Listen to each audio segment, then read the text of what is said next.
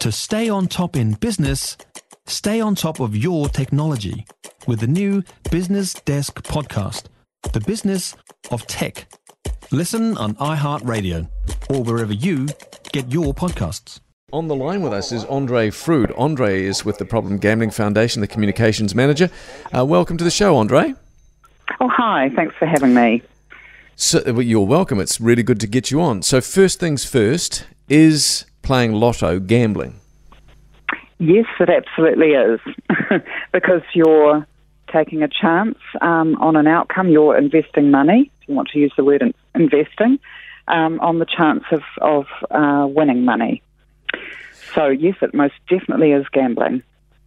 Is it problematic for people? I mean, we know the pokies are. We know casinos can be. Yeah. But is lotto, in and of itself, is that a problematic thing for many people in this country with gambling? Look, in terms of gambling, pokies are the most harmful form.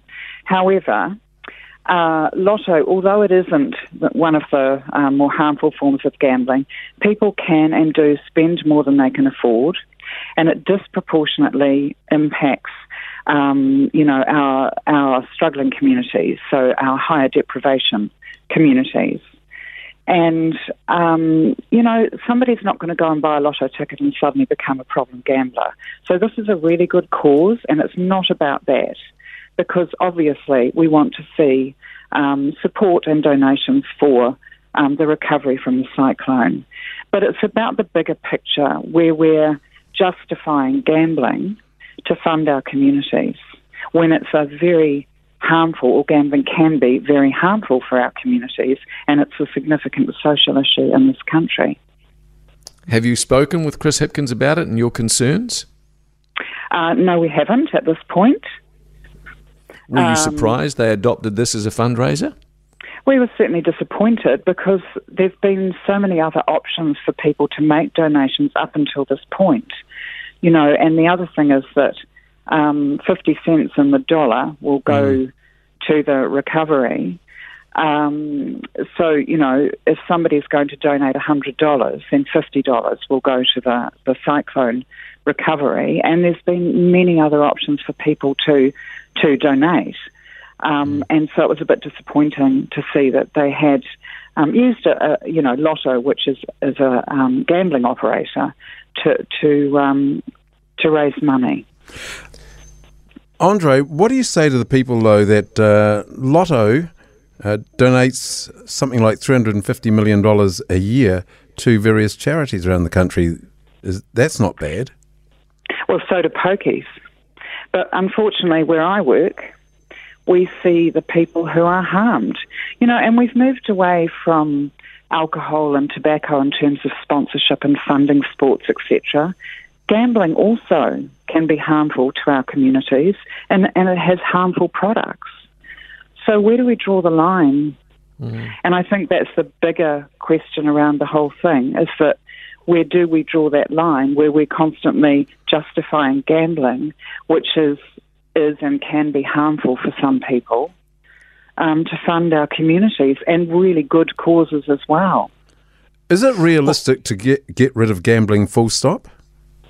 No, it isn't. And we're not an anti-gambling organisation. And it's not realistic because we know about prohibition and we know that it doesn't work. But we will always try to advocate for gambling that protects consumers. With something like this Lotto appeal, it also normalises it because it will be absolutely advertised on all the social media platforms. Once again, there's no restrictions on advertising with gambling for Lotto either. A couple of quick things before we let you go, Andre. What to the point that, if they get, say, $94 million from this Lotto particular campaign, that clearly would suggest, given it's way in excess of what they would normally get for an average Lotto draw, that a lot of people are doing it because they want to just contribute. So therefore, that's a good thing, isn't it? Because most aren't actual Lotto players. Yeah, and look, if it's not, that's not harmful.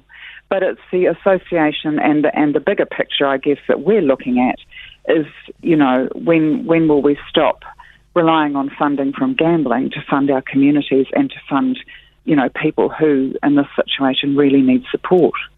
That's a very good point. And look, we've only got about 20 seconds left, but if Lotto said we're going to give 100% of the proceeds of this particular draw to cyclone relief, would that be more palatable for you? Well, it still wouldn't change the bigger picture, though, would it? Because we're still associating it with gambling when gambling's harmful. And I think, that's the message here.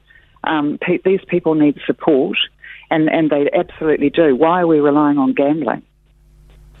Andre, really very good to talk to you. A great perspective. Thanks so much for your time. Thanks, Andre. Thanks. Andre Frood from the Problem Gambling Foundation, the Communications Manager. If you enjoyed this podcast, you will love our New Zealand Herald podcast, The Little Things, hosted by me, Francesca Rudkin, and my good friend Louise Airy. We focus on all the little things that you can do to make a positive impact on your life and to cut through the confusion from the health and wellness industry. Join us every Saturday to hear from the experts for all the tips and advice you need. Just search The Little Things on iHeartRadio or wherever you get your podcasts.